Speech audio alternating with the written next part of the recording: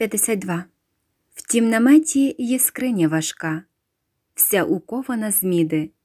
В ній Єгови накази лежать, знаки волі й побіди. 53. Та давно вже не входить ніхто до намету святого. Його жах стереже день і ніч, мов собака порога. 54. Але камінь великий лежить край намету до сходу. З того каменя звичай велить промовлять до народу. 55. На той камінь зіходить Мойсей. І жахнулися люди. Та невже ж волі всіх надокір він пророчити буде? 56. І прийдеться розбить, розтоптать, як гнилую колоду. Кого наші батьки і діди звали батьком народу? 57. Ось між чільними вже Авірон червоніє з досади, а середнім щось шепче Датан, лихий демон громади.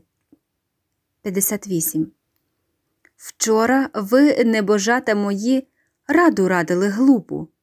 Все хотів я сказать вам тепер, замість першого вступу. 59. Ухвалили печать наложить на язик мій, на душу, тож тепер вам усім вперекір говорити я мушу. 60. Зрозумійте й затямте собі, ви, сліпців покоління, що як зглушите душу живу, заговорить каміння. 61.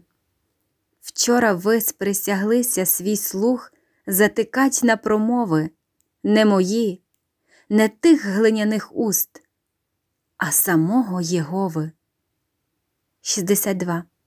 Бережіться, а то він до вас заговорить по-свому, заговорить страшніше 100 раз, як в пустині рик грому.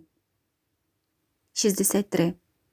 А від слів його гори дрижать, і земля подається, ваше серце, як листя в огні, зашкрумить і зів'ється.